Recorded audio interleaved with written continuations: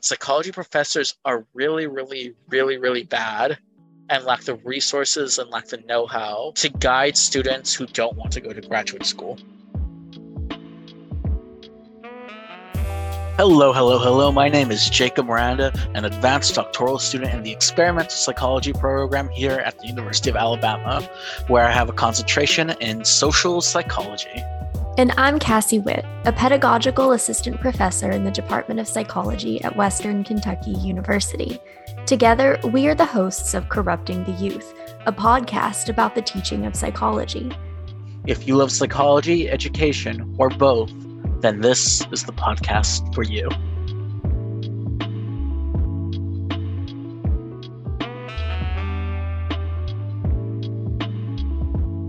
Hello, hello, hello, beautiful people. Welcome back to Season 2, Episode 2. I guess technically this is our 11th episode in total. Yeah. Yeah, it's great. We made it past 10. We made it past 10. The haters said we wouldn't. Well, we need to be popular enough to have haters, Cassie. Let's start off there. And then people have already, probably the small gathering of followers we already had have forgotten about this. They're like, I feel like there's some staff that most podcasts can make it to 10. Mm-hmm. And then that's when they're like, and it stops. It ends at 10. Yeah. So our goal is triple digits. I'm telling you now, we're doing 10 squared, Cassie. I don't know how long it'll take, but we'll get there. I think that we mostly do this for our own satisfaction, for fun, whereas I do this for milestones. Mm-hmm. Only milestones. No, that's what I was going to say. I feel like most people get into podcasting because they're like, I want to be famous and get sponsorships, and we just like listening to ourselves talk. Yeah.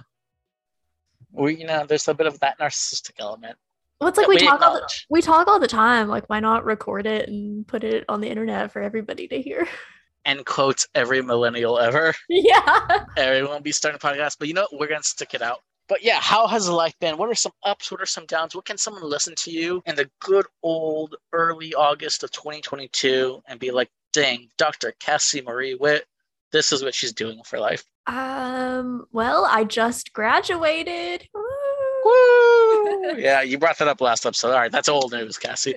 Yeah, you got that doctor. I got that doctor title. I defended my dissertation had already defended it at the time of our last recording, but this past weekend I finally walked across the stage, which was a very big emotional moment. What else is going on? I got a teaching grant through Course Hero for a digital learning project, which I'm implementing in my social psychology classes this upcoming semester. So I'm having my students make a TikTok account and post TikToks about the content that we talk about in class.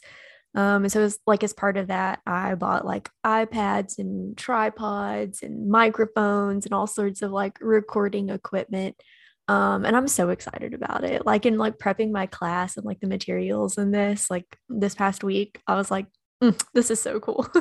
That is. And it was given to a number of people, right? So it was given to select few. Mm-hmm. Yeah. It'd be really interesting to have an episode just dedicated to going back and seeing both you and everyone else. What do teachers do when they actually get some grant funding for teaching? Yeah. What creativity, I'd be interested in reviewing what they did. I'd be like, oh, that's so. I can include a link in the episode notes where the funders sent out a press release where it was little summaries of all of the grant recipients projects that they're doing. And some of them are really, really cool. Some people are having their students make a podcast and they're people who are doing really cool things with coding and robots, things beyond the robots, my knowledge. Yeah. And then you're out here being and I'm just TikTokers. They're gonna make TikToks. I feel it's so TikTok is so ubiquitous now, especially amongst the majority of Gen Z college students. And I think that knowledge is disseminated in that way. It's not just dances and jokes and things like that on TikTok, at least not on mine. I come across informational things. I have learned things on TikTok, and I think being able to digest the information that they're learning in class and then learn how to communicate it clearly, but also very concisely and a video that's 3 minutes or less.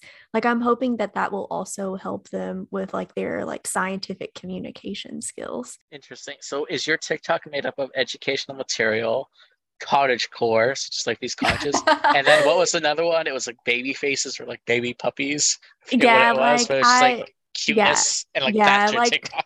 my personal like TikTok algorithm feed or whatever, it's a lot of like cottage core queer things. It's there's a lot of food. I was on sandwich talk for a while. And then yeah, like puppies and kittens and things. So sandwiches, puppies, kittens, and psychology facts. That's And like so, what I boil down to. nice. Well, you get to at least contribute to one of those talks, the psych talk. Yeah, so maybe I my students will pop up on my For You page. Yeah, an idea. I'm just spitballing an idea here. Maybe one of the projects you can have a deal with TikToks is like correcting other TikToks. Because I feel like Mhm. there's everyone who's like, did you know this weird psychology of fact that, blah, blah, blah, blah, blah. And it's like some complete bullshit Oh my, fact. this, listen, this is like one of my, like, I don't know if it's a pet peeve exactly, but there are so many like memes and things out there where it's like psychology says, Mm. and then it's just, yeah, absolute bullshit. And I have a friend, and she will like send me some of those sometimes, and she'll be like, "Is this true?" And I'm like, "No, No. absolutely not." But thank you for Yeah. checking. No, that's good. That's what you should be doing when you're exposed Yeah. to information and you're like, I don't have the expertise to evaluate this claim. Let me go Mhm. to my friend who is more of an expert. Yeah, yeah. So what's up with you, Jacob? I think the last time I told you that season 2 is going to be like the saga of the job market. And Mm-hmm. so almost all the job materials ready to go. Nice. I'm probably going to start applying tomorrow. And I'm waiting specifically tomorrow because that's when my latest student evaluation gets released. Mm-hmm. So like even though I taught summer one, I don't know what those evaluations are. But I like don't. it's good to include in the teaching statement, like Yeah. what's the faculty instructor rating for each class and like what's the course rating for each class. So I just want the most like up to date, most comprehensive thing. Mm-hmm. So I can put that in my application materials and not them question like why did you include the class that you just taught? And I'm like, Yeah. I don't have it. But beyond that, like, I don't know. My life's just been busy and hectic, as I'm sure you know, but I guess I could disclose. You hear me bitch a lot, Cassie. Yeah. I You mean, hear you hear me me, bitch. complain and whine and like that. But like it's a lot of stuff, but it's good stuff, right? So like I don't think I'm doing anything because I feel like sometimes people say that they're busy, but that's because like maybe an advisor, supervisor, boss is adding on to their load of like meaningless tasks that is just like busy work. Right, like Mm-hmm. everything I'm busy with is not busy work. Like it's all Right. important. So obviously, job application stuff. I already have, thanks to you, like a beautiful Excel sheet organization thing where I Yeah. have about like 12 or 13 schools listed. Speaking of which, on my to-do list, I have to check that because now I'm going to try to update that weekly, right? So like go onto higher ed, go into the Chronicle, go into all these things, Psych Wiki, Mm-hmm. Psych Jobs on Twitter, all these resources, and I try to. I'm not sure if I'll check weekly or check every few days, but just You'll check update that every Excel. day. Check every day. Yeah, no, That's it's talking from Listen, experience. I'm speaking from experience. You say I'm going to set this boundary and not hunt for jobs every single day because it's like exhausting. And then as soon as you submit applications, you'll be checking that psych jobs wiki every day to see like if anyone has said they've got like an interview invitation or Oh, that's actually in the song. To me, the yeah. psych job wiki is confusing because it doesn't tell me like it's categorized of the different subdisciplines and then it's Right. alphabetized. Mm-hmm. And so for me, it's like almost like a change detection bias of like if it's been a week, how do I know like when new school has been added? Because it doesn't Right. necessarily tell me when it was posted. It's just been added into the alphabetized list. Yeah. And so like I just kind of go by feel like have I heard of the school? I think I've already looked into the school. Or like does the school Mhm. sound new? I think this might have just been added. Yeah. But But they have like a section for have you heard from these things? yeah, so what will happen is like on the posting, like people will put like right after the posting, like interview invite on October 1st or whatever. Oh, God, that's just like a mental health. That reminds me of like weren't there those websites for like colleges like in undergrad and graduate school So where like when you would grad apply? school, yeah, the I think the one for grad school was called Grad Cafe. And like I would check that one I think I religiously. checked that one too. Yeah, just to see if anyone Yeah. heard back. And then the undergrad one was mostly high schooler parents Mm-hmm. bragging about how their high school has like a 4.8 GPA. It's Yeah. like, oh, they've only gotten accepted to 3 Ivy Leagues. But has anyone heard about this fourth one? And it was just like It wasn't even a humble brag. It was just like a bragging website just to Yeah. let other parents know how smart their own kids were. Yeah. I still looked into it to see if anyone heard, but like I was probably the minority. Or at Yeah. least posters were like definitely parents. So yeah, fun stuff there, job stuff, dissertation stuff. Oh God, there's a major thing I need to do with coding, which I've told you before. It's like Yeah. for survey flow and design and Qualtrics. Mm-hmm. And my estimated time of completion, I have got a consultant, is probably gonna be like a week to 2 weeks of like solid 6 to 8 hours of actual like minuscule. And again, it's not hard stuff, but It's just a because lot to there's so keep many track of. variations in my Yeah. experimental design, Mm-hmm. I'm just afraid of that. And I'm like, Yeah, like I know you're kind of like modeling that branching off of like a project that I had done like in Qualtrics, but this one is like way more complicated than that one. Like I thought mine was super complicated and like yeah, and even you the said like branching it took bit. towards to like 20 to 30 hours to do, and I'm like, Yeah. So like part of that was because like I had no prior experience with like embedded data or like the branching logic in Qualtrics and stuff. you say So that, guess who else? Just kidding. I know, I know. Well, that's why I'm like, legitimately, if you need help, reach out to Oh, me. trust me, I will. I Yeah. will. But I've been procrastinating on it, Mm-hmm. but I've been like productively procrastinating. I've been taking care of every other responsibility that I know needs to be get done in the next 2 weeks. No, I understand. That was like So it's like during the time when kind of good. like I needed to write up my dissertation. My apartment had never been so clean. It's like there's no excuses. I cannot make any excuses. This is the only Yeah. thing in my life I need to do. Like Yeah. that's what I'm trying to set up, and I'm getting close to that. Mm-hmm. Some stuff on the daily gets out on the to-do list, but like I'm getting to the point where like there are no more excuses. Sit down, do it. And the fall semester hasn't started, so I have a little bit of time. You've got time. And like my advice too is like once you open for data collection, like one thing that I did that I know saved me a bunch of time was like I went ahead and like I went into SPSS and I wrote up all of my syntax like for all the analyses I knew I was going to do. And then I wrote like a results outline for I remember myself. this, yeah. Yeah, I like already started brainstorming stuff for like the discussion section. And So like honestly, that's how it kind of should be. Like I feel like yeah. ideally, like those are like best practices, but like it Oh, definitely yeah. helps to do them though, right? Like you're like, Yeah. oh, I need to do this more often. Yeah, Like, like I like pre-registered my dissertation study. So it was like I already knew like what my primary analyses were going to be. So just like making sure like I already had the script ready and like I knew how I was going to clean up the data set, like what I needed that's to really so. Wait, do. you pre-registered it? For Yeah. me, I had a conversation with Lex about it, and it's like, well, your dissertation, with how explicit it is kind of already a pre-registration with like a timestamped Um, document. I like did an as predicted pre-registration. I guess it doesn't hard. It's the same information, but like if it's a more formal document, that can work. I can Yeah. say. Yeah. So yeah, that's been on my mind. Some dissertation stuff, and then just also this new role as the graduate student psych president. Mm-hmm.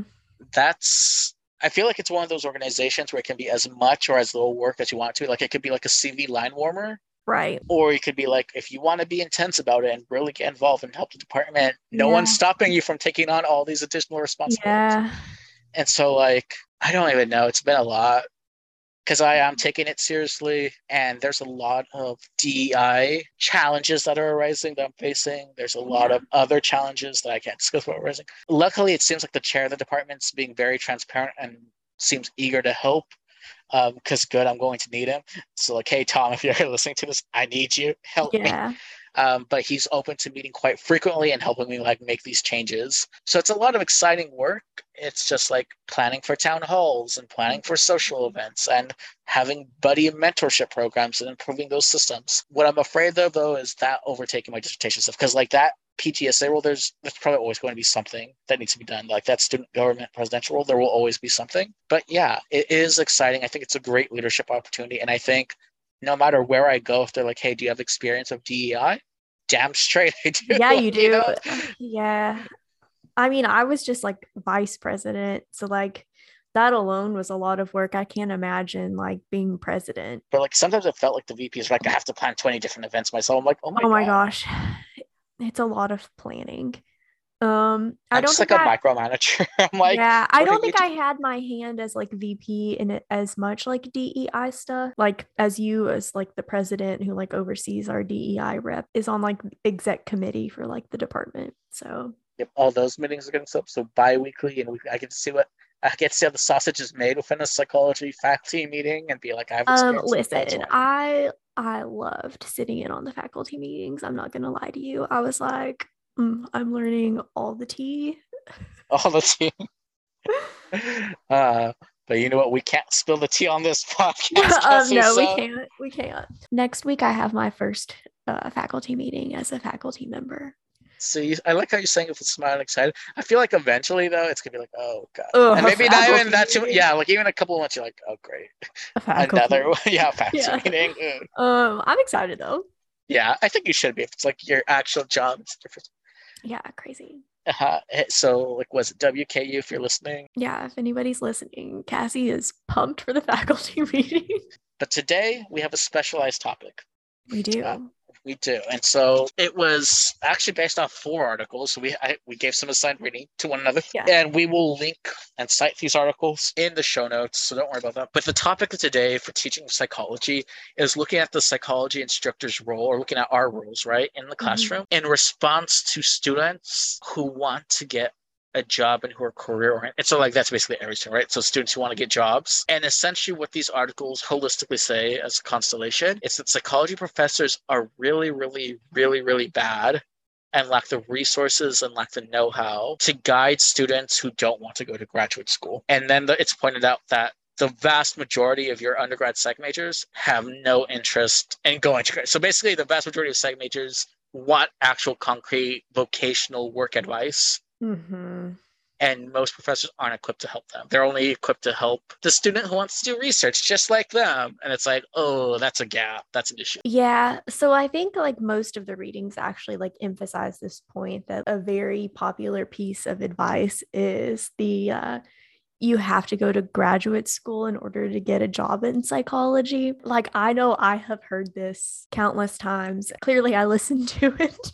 No, I just love school, which is why I turned it into a career. But anyway, so like this very like common advice, right, gives preferential treatment to students who like want to go to graduate school. I have been guilty of this myself, like maybe not using those exact words, like you have to go to grad school to get a psychology job. But I know in our lab at UA, as far as like the undergraduate research assistant application process goes, we ask them, do you want to go to graduate school for psychology? And if they say yes, we give them preference over students who indicate that they don't want that. They don't have any plans to go to graduate school.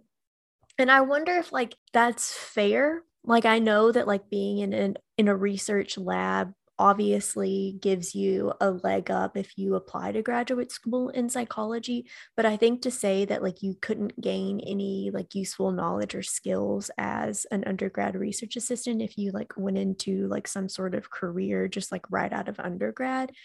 Yeah, I don't think it's fair. Like I think that you probably could still like gain a lot that you could use in a job. And I think something that I am particularly guilty about is often like espousing how important it is to have like an epistemic orientation towards like knowledge. Like knowledge is important because it's knowledge, like knowledge in and of itself has value, but then to like be picking out research assistants and like not picking out students who like maybe just want to learn for the sake of learning, like that's sort of like hypocritical. Yeah, this like really made me like reflect on like my own process of like advising undergraduate students or like selecting students to mentor. And you made me think of, so I always, for anyone who ever listens, I really is like a stream of conscious for me. So Cassie said multiple things that triggered multiple lines of thoughts for me in a good way. Sorry, it's not just like a trigger, like, how could you say that? One, I have been guilty of saying similar advice. So like they often say, so in high school, AP Psych, way back in high school, I used to hear, if you want to go to a psych major and major that in college, you cannot stop at a bachelor's. Right. And that's from, still to this, probably one of my most favorite teachers, one of the most impactful teachers, inspirational, motivational. She was just amazing. She still is amazing.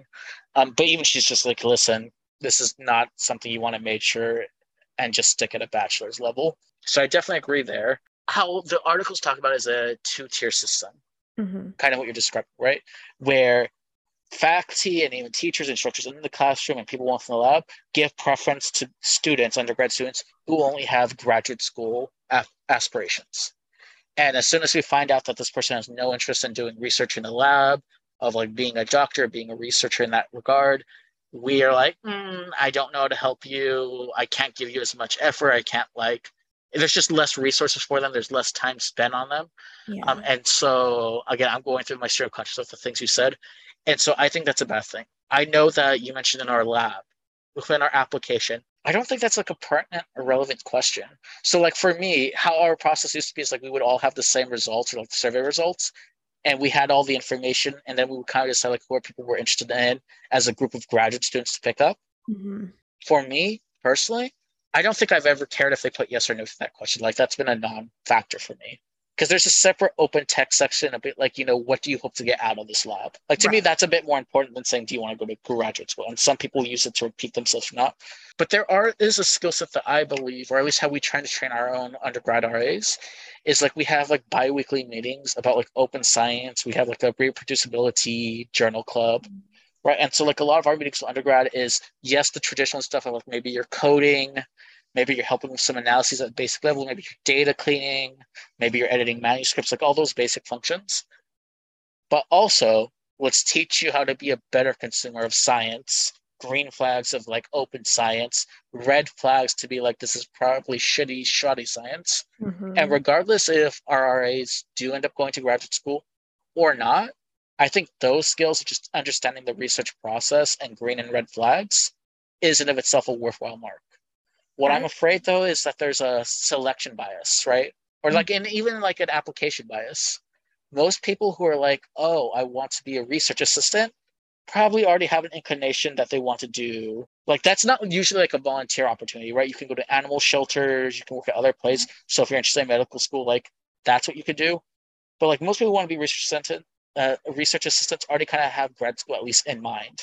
Right. And like I feel like we would have so many more applicants if we maybe did better recruiting or better marketing of what the lab can offer, like what getting involved in a research lab could offer, right? Like actual real world skills that you can use in any job. Yeah. Right. Beyond the critical thinking, but like data coding, data cleaning, knowing how to read and edit papers, right? How to work in groups, teamwork and collaboration. Working with deadlines.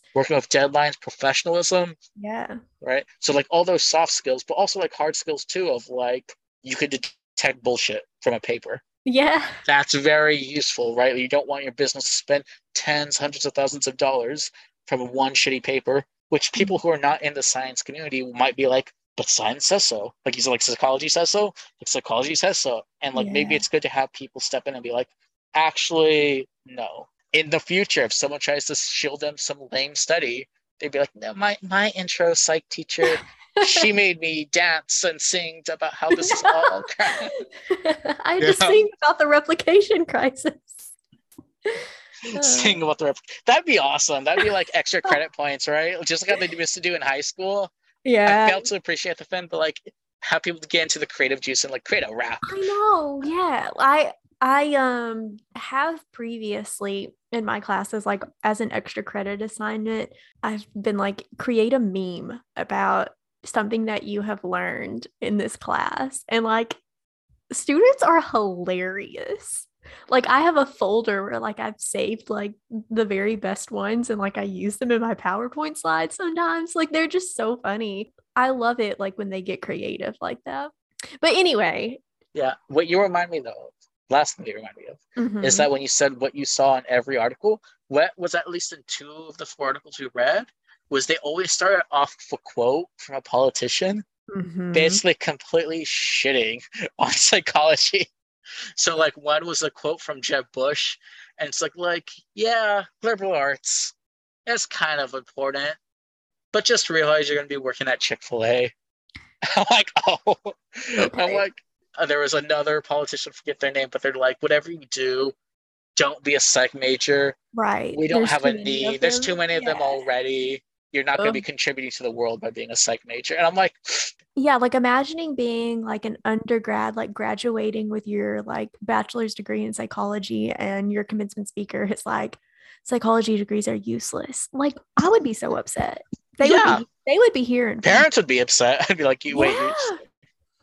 I don't know, but I think like this is just indicative of like some really big issues that we have in higher education anyway, right? Like this perspective on liberal arts education, I think is pretty pervasive, right? This idea that there is such a thing as a useless degree, so it's like, be it psychology or art or like women and gender studies, like all of these things. yeah, there are whole TikTok accounts Yeah. dedicated to saying this is the most worthless college degree. Yes. Taking the point of the other side, though, Mm-hmm. I don't think psychology, and I won't speak for liberal arts faculty in general, but like psychology faculty across the nation, I don't think we've really done a good job to show like the usefulness of just a bachelor's. Like I feel like if you go to most psych faculty and say like, what can you do for a bachelor's? The Yeah. most common thing, and I'll be guilty of this as well. It's every job is a human being job, and so like because you work with human beings, this degree applies to every job. And Yeah. like if you start saying that your degree can be good for any job, then like Yeah. that's like the least helpful Yeah, that's not healthy at advice. all. Like there's no direction of like, well, you just said you didn't give me any specifics whatsoever at Right. all. You just like, oh, go apply, go apply places, and people will appreciate it. But I think though that the fact that we have to like market majors though to begin with, like just kind of feels icky to me. And I think one of the readings also was like suggesting that part of the problem is because we have a conflict between what is like the traditional view of undergraduate education and then like the current like student view of education. And so like if you're asking yourself like what is the purpose of an undergraduate education, I think like the current view is that it's to prepare you for the workforce. Whereas, like, the traditional view of the purpose of higher education was to promote intellectual change. I want to like lean towards the latter, though, like, pragmatically, I know like an undergraduate degree should prepare you for like some sort of job or vocation. Is it privileged to say that I think that the point of education is to create intellectual change? How honest do you want me to be with you, Dr. Witt? I want you to be honest. Girl, that privileged. Yeah. That's privileged. I Yeah. think it's ideal. I think it's great. And you've heard me say myself, and if you were to like ever read my teaching statement, or anyone ever comes across her and hey, organizations, if you're listening to this, you're like, hey, you wrote in this teaching statement that I do believe like an intrinsic motivation, a love of learning, curiosity Yeah. is important, but I also try to emphasize like that's great. That's what we It's so just teach it, idealistic. right? Yeah. That's teaching to transgress. That's making learning fun. All that stuff. For me, what I have to consider myself is this Gen Z. So I know there's different markers of like when a new generation starts, but I'm just saying anyone who is born after post 9/11, post 2001 or after, who are now a lot of our graduates or undergrads now have, and some of the articles pointed this out of they lived in almost always consistently economically fiscally tumultuous times, right? We had to live through the Great Recession, right? We had to go through the bubble popping. Yeah. We had to go through wars. We had to basically, this new generation has only known financial instability, right? And for like a lot of people, and again, I'm talking about most immigrants, I'm not talking about like the excessively wealthy or privileged ones, right? But like if you have most people who had to deal with just political and economic instability their whole lives, and they now have always been told that the only way to stabilize your life is to go through a college degree and get a bachelor's. Again, we've also talked about like this preference for getting a college degree, but not like a vocational one or something else, which is as equally important, if not more important, because we're running out of like people applying for that pool, and not a lot of people really care for a college education, right? The level of learning, the interest. But like we basically told them, you want a good, safe, stable life, get this degree. And so like, Dr. Witt, you come to me and you're like, why is everyone so focused on getting a job?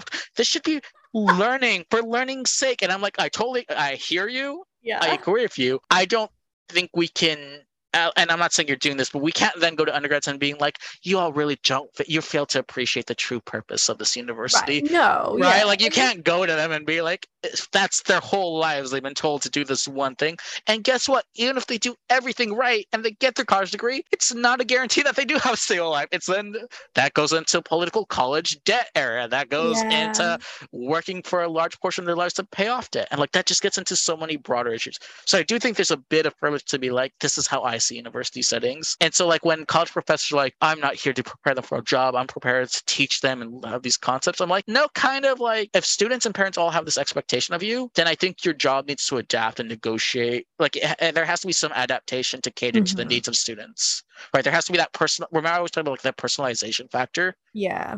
Like if the vast majority of your students aren't interested in your fluffy duffy epistemological arguments, you're right, that's great. You should still do it for people who do, but also maybe adapt to, can you tie this into how this can get me a job? What skills in this classroom right now are you teaching me that I can use to apply for a job, that I can list on my resume? What jobs can I even have? And then when faculty shrug and they're like, apply to any job, like to me it's just a cycle. I'm repeating myself, but like I could definitely see frustration being built up. Yeah. I mean, like one activity that I like tried to do in like my psychology 101 class is like have like a career day. I don't think I know much about this. Tell me more. I haven't done it in a while because I haven't taught 101 in like 2.5 years. I haven't taught 101 in a hot minute as well. Yeah, like it was basically like, what have you like learned in this class? Like what are like your future career goals? Now like connect some knowledge or concept that you've learned about to those career goals. It was like a whole assignment. I can share it with you. I really, really like that you do that. For me, so some of the things that the articles posted about, and I know you haven't done one in like 2.5 years, you said, right? But like one concern they said is, there's so much to talk about in these things. So generally speaking, what they acknowledge is that a lot of universities at least have one, even if it's a single credit course, that's like career prep. Right. So even here at UA, we have something called Psych 321, and it's a single course, and it's led by a single person. There's one session of it, and everyone is mandated to take that course prep in order to get their degree. But because it is minimal credits and there's not much time to meet as frequently, there's no consistency of when people have to take it. So you'll have like freshmen, sophomore, juniors, seniors, fifth years and above taking it. And what the articles point out is that the most ideal form is to have consistent career embedded courses, that career focused topics throughout their academic career. So when they're younger, when they're in the middle of the stage and they're older, because the career advice you need is different per the development stage. Right. Like when you're a freshman or sophomore, maybe it's just figuring out what jobs are out there. Like maybe that's the career course, is exploring what are your own talents, what are your own values for a job, what you like. And then like middle, junior, sophomore, junior year, second, third year, you focus on how do I network? Do I know how to use job search databases? Right. Have I used the Career Center? And then when you're a senior year and you're about to graduate, it's a different type of course that needs to be done, where it's just like, do you know how to interview? Do you know how to dress? Do you know how to reach up and follow like the proper etiquette, like saying, hey, thank you, I appreciate you taking the time to meet with me? But instead, what most universities have, and UA included, is just like a single course that anybody can take whenever. That is too little of a time to cover all the necessary needs, right? You can't go over job prospects, you can't go over soft skills, and go over like how to use all these resources in a one credit course in a single semester in only one part of your life. Like it's too much in one. I mean, I feel like this is also why it's so important in undergrad to like mentor students. I got that kind of advice not from like a class or even because I knew there was a career center and went there, but because like I had an advisor who was like, this is how grad school applications go. And, like this is how you prepare for an interview. And I think especially being like a first generation college student, I didn't really have anybody to give me advice on how to interview, especially in an academic setting. And so like having like an advisor and like a mentor that I trusted to like go to with like questions and for advice was so important. I have like a lukewarm take. I feel like for those in that tiered system that are interested in graduate school like you, like getting advice is a bit easier, even for like what you would assume is like similar stuff like interviews. But I feel like if you were to ask someone who might be interested in getting a bachelor level job, psych-based job, like I don't want to say in the real world, but like in, industry. Outside the academy, yeah. Outside the academy, and you go to a faculty, it's like, can you help me prep for this type of interview? I think my take is I don't think they could actually, or I think they'd be too afraid to help, or like they wouldn't know. Like, I mean, I think there are definitely differences between like academic job interviews and like probably industry job interviews, but I don't know that they would be like that different. really, I feel like they're quite distinct enough to make a difference. Maybe. Because like academic jobs need to be more focused and tailorized versus like more private industry jobs. A lot of them are just like open-ended interviews with no structure whatsoever. And some are extremely structured and some are Yeah. semi-structured. And it's just like if the student isn't prepared to know what type of interview they're going to, or like prepare for all the different types of interviews that exist. I think, Jacob, you're going to find that it's very similar on the academic job market. I feel like, oh, really? I felt like at least applying to graduate school, a lot of them were just like mostly the same. Like there wasn't a lot of variety and structure. I mean, at least for me, like in my experience, like this past year doing job interviews, especially like those. They're all distinct, or not all, but like mostly like. Yeah, like the round one interviews, like some of them were super structured. Like they clearly had questions and like it would pop around from like person to person. Some of them were just like conversations. I mean, I only did like one in-person interview because I was like, I did it and then they offered it to me and I was like, yes. So You're really making them work for it, huh? yeah. Yeah, I don't know. So at least in my experience with like those round one like phone Zoom interviews, like there's a lot of variety there, and you don't know, like sometimes like in the email they would be like, this is going to be like a structured interview, like we have a set of questions that we are going to ask you and then you'll have an opportunity to ask us questions. But yeah, like a couple of them were just like straight up conversations. Then do you know how to navigate, like, I guess, both types of interviews? So, like, how you would respond to them are kind of distinct, or like how you would prep for each of the types would be distinct.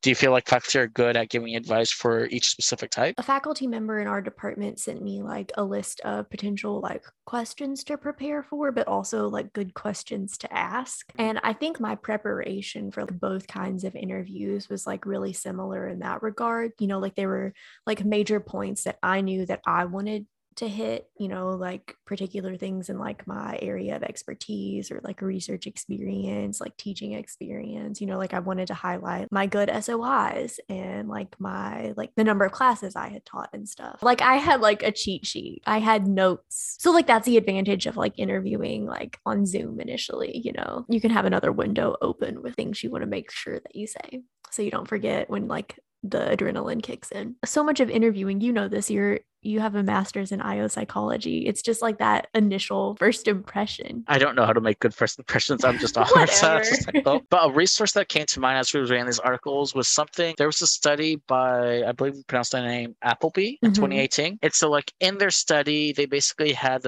they had both psychology majors and non-psychology majors rate 200. They like identified 273 jobs that you can get either with a bachelor's or with a graduate degree, and any distinction, like rate your preferences. So I think that's an interesting study enough, and maybe we can talk about the results of like what were the top 20 between both groups and like the least like top 20, or like the bottom 20, if you will.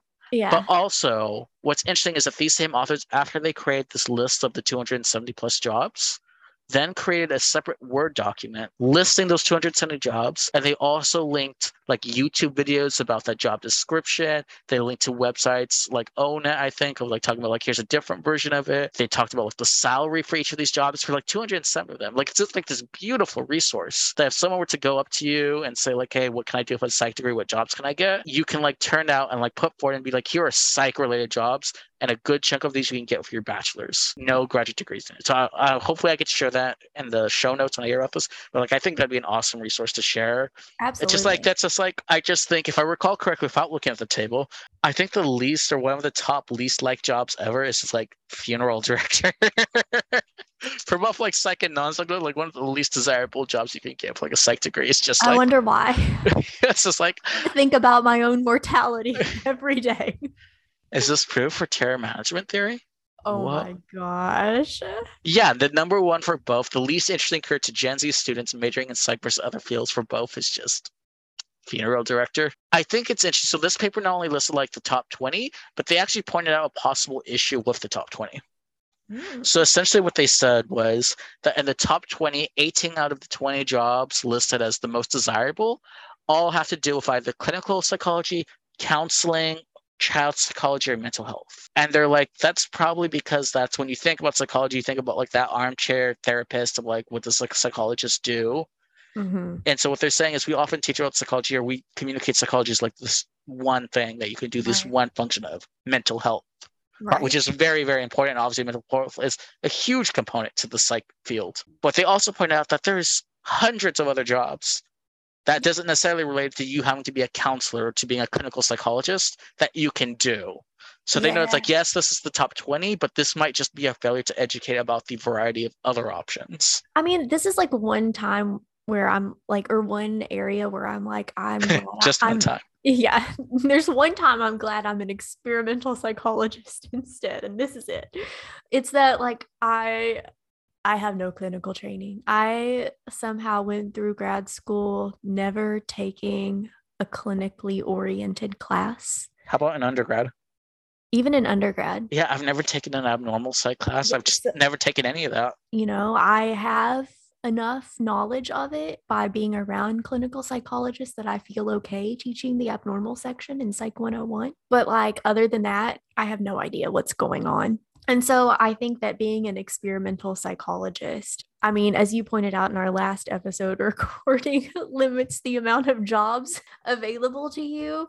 And so I think about all of the skills that like I have that are like research oriented or like data analysis oriented. So like when I have undergrads come to me and they're like, what in the world do I do with this psychology degree? I'm like, well, you can get all of this experience like working with data or like learning to think about the world in like a very like logical cause and effect way.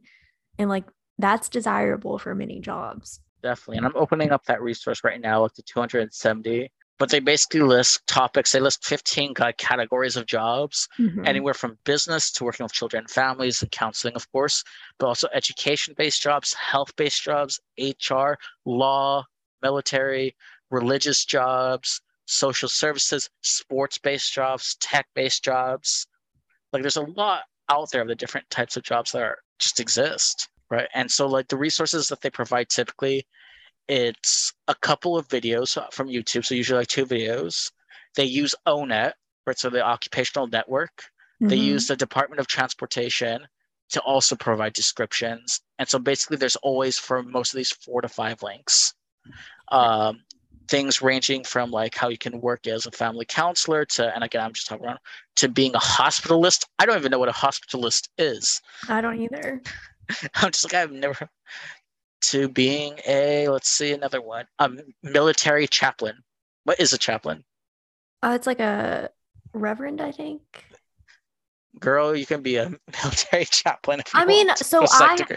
I do have a friend from undergrad. Like she got an undergraduate psychology degree, and then she went on to like Harvard Divinity School.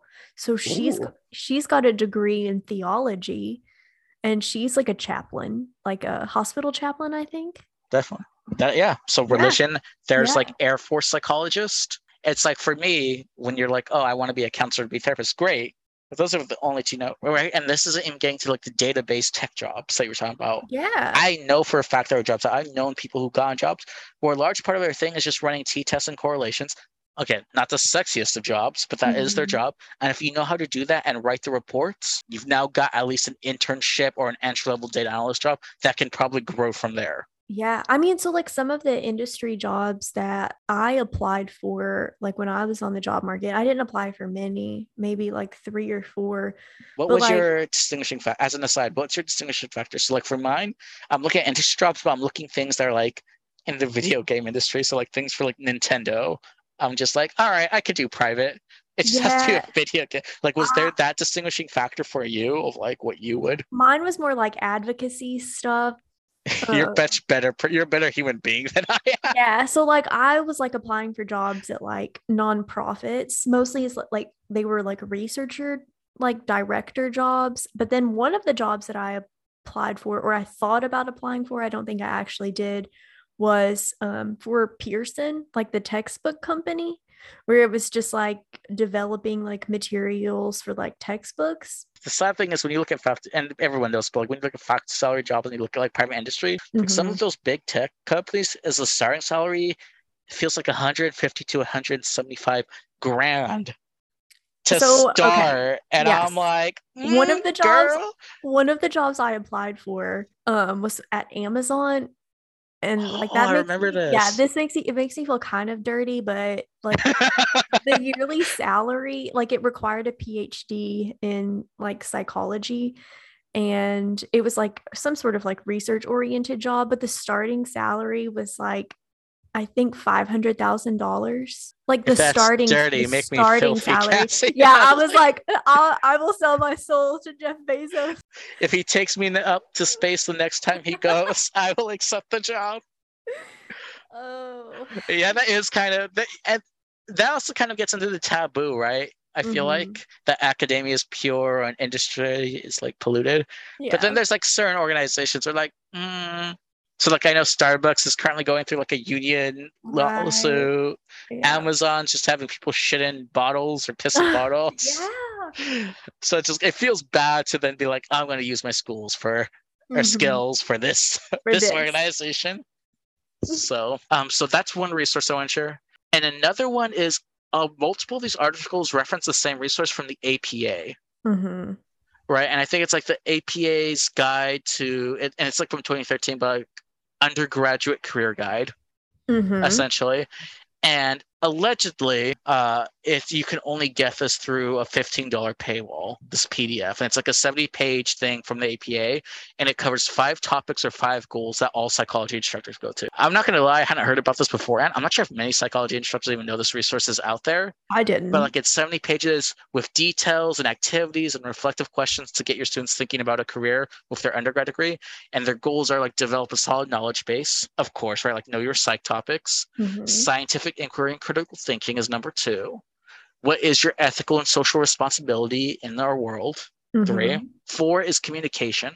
So like just professionalism, how to communicate. But number 5 is a whole dedicated section called professional development that covers what skills can you list on your resume, can show how you can exhibit self-efficacy and self-regulation, how you know how to refine project management. So like give your students projects, and then you can tell them like by doing this project, you can then say a skill that you know to manage a project, like, and being very explicit of tying any projects or assignments or knowledge bases to a resume, to a job application. So students actually feel like, oh, right. I think you sent me an email recently, Cass. I'm going to expose you a little bit, but you sent me an email from one of your old stats students, like this morning, actually. Yeah, this morning, how timely. Right. And this is from a student from, I'm not sure, at least months ago, right? So it might have just been one semester, it could have been multiple semesters. Regardless, their email was like, hey, I'm currently in a research lab now. Yeah, let me bring it up. No, and this is really important because this is the key thing of like what they said. So I'll let you read it. I'll let the tension, the anticipation rise. Yeah. So they said, I was enrolled in your statistics class this past spring. I just wanted to thank you for all of the useful information you were able to teach me. Currently, I'm doing research, and the use of p-values, ranges, and means have been very important in my research. This is also the first time I've been able to use what I learned in a class in real life because I mostly take all science classes. I want to thank you for not only being a great teacher, but also teaching me that I can do math. To hear anyone say yours is the only class that's actually taught me some sort of relevant skill. I know.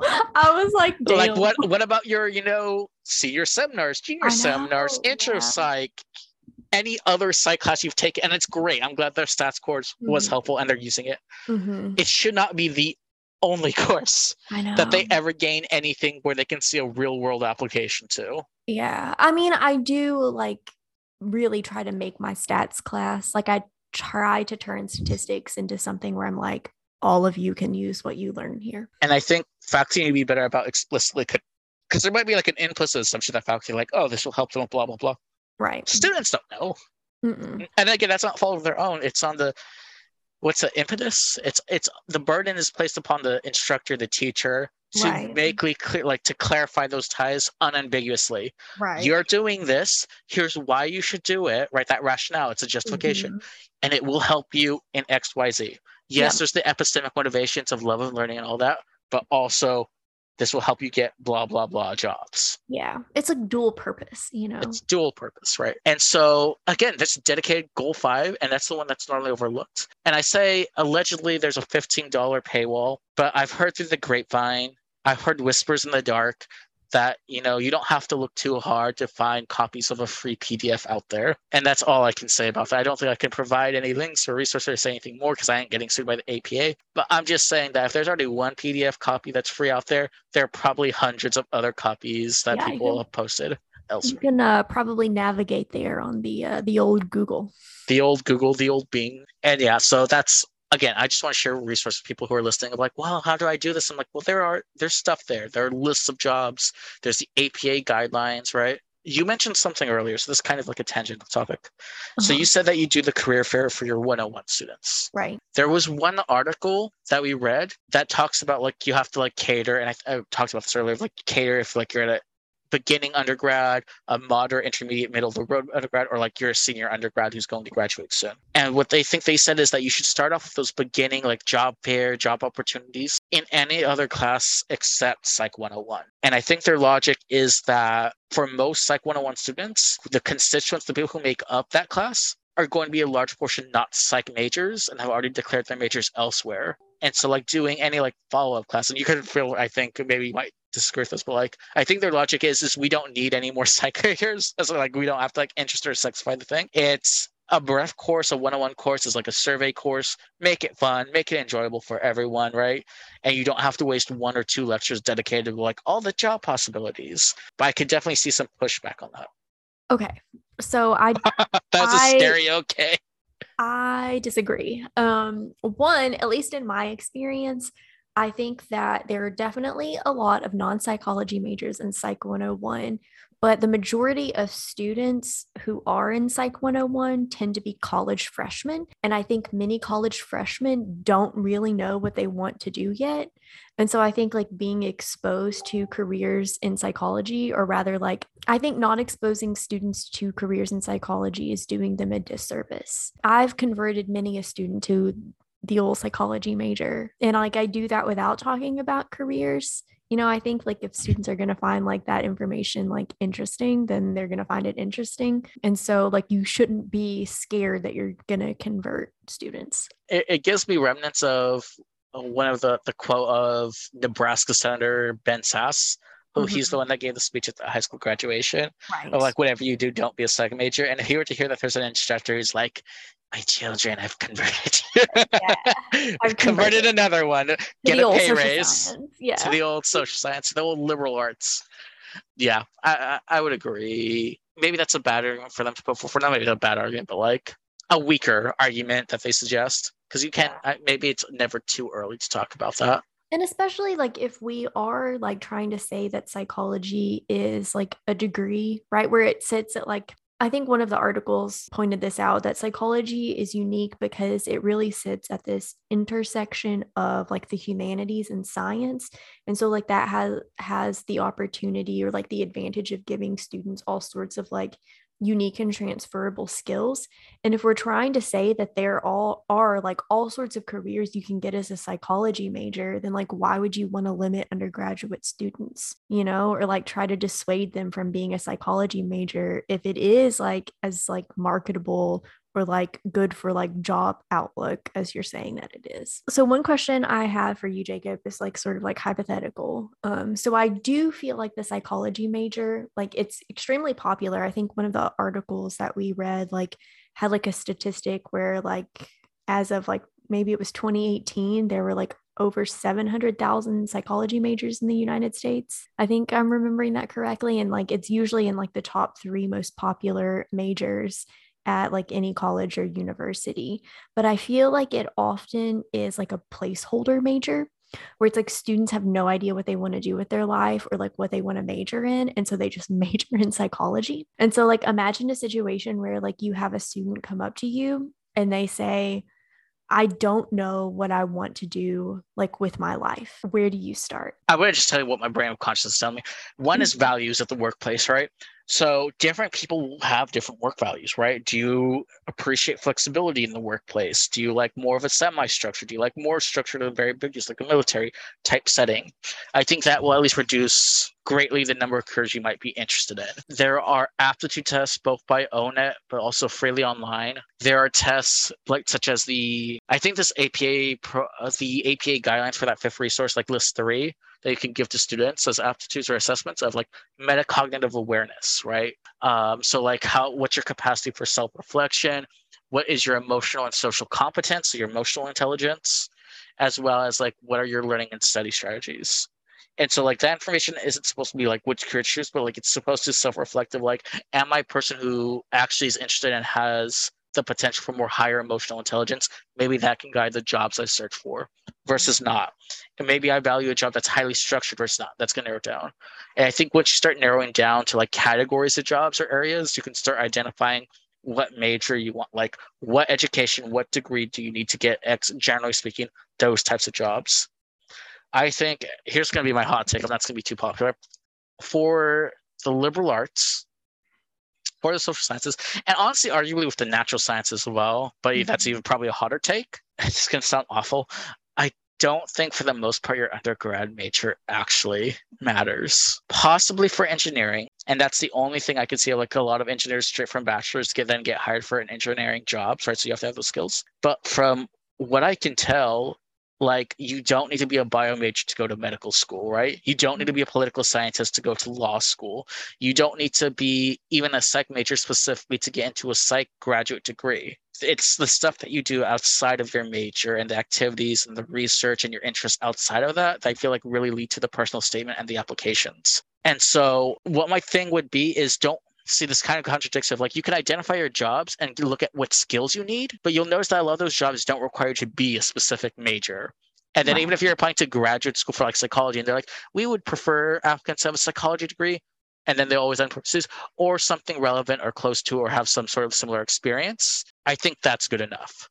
Yeah. Right? Maybe I'm a bio major because I genuinely love biology, but I also participate in the psych research lab and I'm going to apply to a psych grad school. Yeah. Cool. That's beautiful. That's fine. I feel like there's these statistics out there, if I recall correctly, this is from 4 or 5 years ago, so maybe they're outdated, but it used to be for what's the medical school? Is it the MCAT test? Yeah, it's MCAT, right?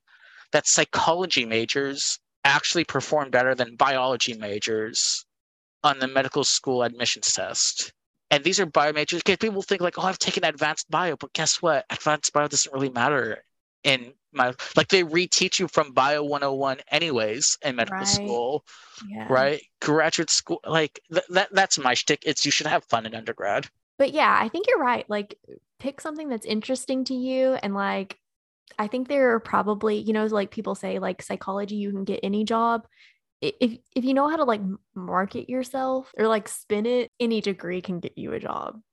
Yeah, and I'm thinking about this thought more fully because this might contradict something earlier I said, right? So I said that psychology offers like unique skills, things. Maybe I shouldn't say unique, right? Like I feel like other majors could provide very similar skill sets, right? Maybe not the base knowledge of psych things, even though with the replication crisis, what is our base knowledge? I don't know. Right. But maybe this is just like an academia, college, American system, maybe not just American issue of that. Like a lot of our courses, like many instructors across many fields aren't intentional with preparing their undergrads to get a job afterwards, right? I think that's probably true. And if you think about it too, like the bulk of what is like your undergraduate education aren't major classes, it's general education, which like all students are required to complete.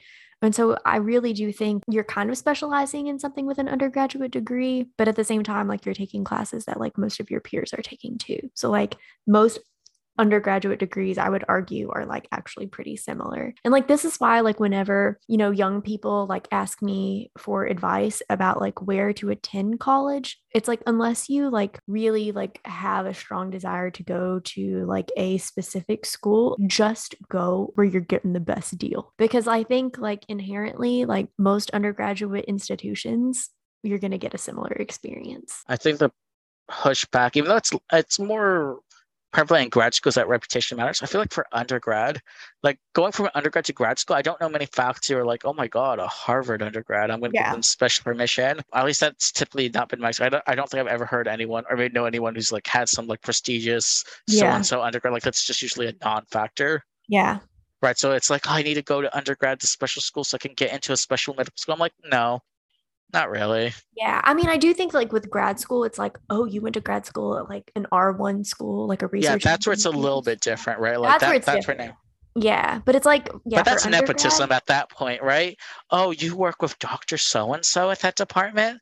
yeah, You know, it's just like, that's a whole other issue. yeah, let's say centered initial thought. Yeah. But yes, how I would handle it is just let them pursue their own. If for someone who truly doesn't know, but for someone who does love psychology themselves, I don't want them to think that they're missing out by not choosing a different major where they might learn some unique, like psychology can do it and it can do it in its own personalized way. Yeah. And so that's why I'm focusing on holding psychology faculty and instructors more accountable. And that I want them to do better. So good question. Very long roundabout answer. So they also point out that vast majority of colleges don't offer multiple career-based courses, right? So we talk about like a good chunk offer at least one. And so there are solutions that were proposed in some of these articles of how to like combat that or like try to deal with that, right? Because they're also like, we work in the real world. We know that there are real world politics in play, that there are a lot of obstacles to just creating new courses. But one thing they said is to capitalize on capstone, so senior capstone courses. So like our UA here, we have both junior and senior seminar courses dedicated to like covering all the basics, but having like these more intense, engaged seminars, right? This reviewing of all your knowledge. I would say that's kind of our equivalent of a capstone. And so what I would like to see more at UA and like in other institutions, their version of it is they advise like you can have career-based days embedded in that class as well, right? Like, so maybe you can't have a dedicated career course, but you could kind of hijack current courses that do exist and make sure to embed that career information in it still, so that students still get that. And to me, like, I like that idea. That's like a very that's an easy to implement idea. That's invite the career center over, have them show them the resources of like how to do a mock interview, what's the dress attire, here are the different types of like those basic skills. In addition, there's a different paper that says like the traditional approaches and new like tech-based approaches to career courses, right? And so like they go over a lot of the older stuff of like having any dedicated course is kind of like an older idea, but their more modern version of it is essentially like online modules. So like maybe you can't afford to create a whole course or get like some students interested. Maybe you can make part of the degree requirement is completing these online modules at different stages of them getting their degree. And so it's like all pre-recorded, all pre-lectured, it's all pre-established. So it's not like it has to be in live teacher and in live classroom, but it is at least, and again, as I talk about it, maybe I have some pushback of like, oh, another checkbox, another thing to kind of just like, it almost reminds me of like HR training, right? Like you kind of turn it on, you let it play in the background, you answer a couple quiz questions. But at least it's something. Maybe I feel like there's more motivation to pay attention to that than to an HR video of like, here are things you can do to get a job. Like I feel like there's great motivation to be like, oh, okay, let me focus on this a little bit more. Yeah. What are your ideas or what are your thoughts on like this kind of like module education? Like I feel like that'd be a cool idea to like propose to departments and be like, can we do this? Like, and then someone's gonna be like, are you volunteering? And you're like, maybe, I don't know. Am I getting paid extra? Am I I don't know, Jacob. Maybe like this is something we should apply like for a grant to like create like a undergrad like career prep. Oh, that'd be so awesome. I'm down. You down? Like, this is how Cassie and I's collaborations work. One of us proposes an idea and just like, let's do it. I love it. I can look into that now. But we might get distracted from the podcast. So I think we actually covered a lot though today. I think so. We've been talking for a while. I felt like this was like a useful episode just for me. So like this first year in my job, I'm not required to do any advising, but like next year I will be. And so I think just like having some resources, you know, or like a list of jobs that like aren't related to like counseling and stuff that I can actually suggest to students who like want to major in psychology and do something with their degree. I think that wraps up. As in summary, I think the TLDR is just professors, psychology faculty are really bad at educating their students and educating themselves about career prospects. We also talked about that there are a lot of resources from the APA guidelines to the list of 270 jobs to solutions such as modules and seminars and alumni that one can take. All right, with that, we have concluded season 2, episode 2. Hopefully you've enjoyed. The outro will play shortly thereafter. Maybe there's music in the background now. Maybe not. Depends on the editor's choice. Editing magic, maybe you don't know. Wait to find out. Wait to find out for. But regardless, I hope you all have a wonderful day. Yeah, we'll see you in the next one. Bye.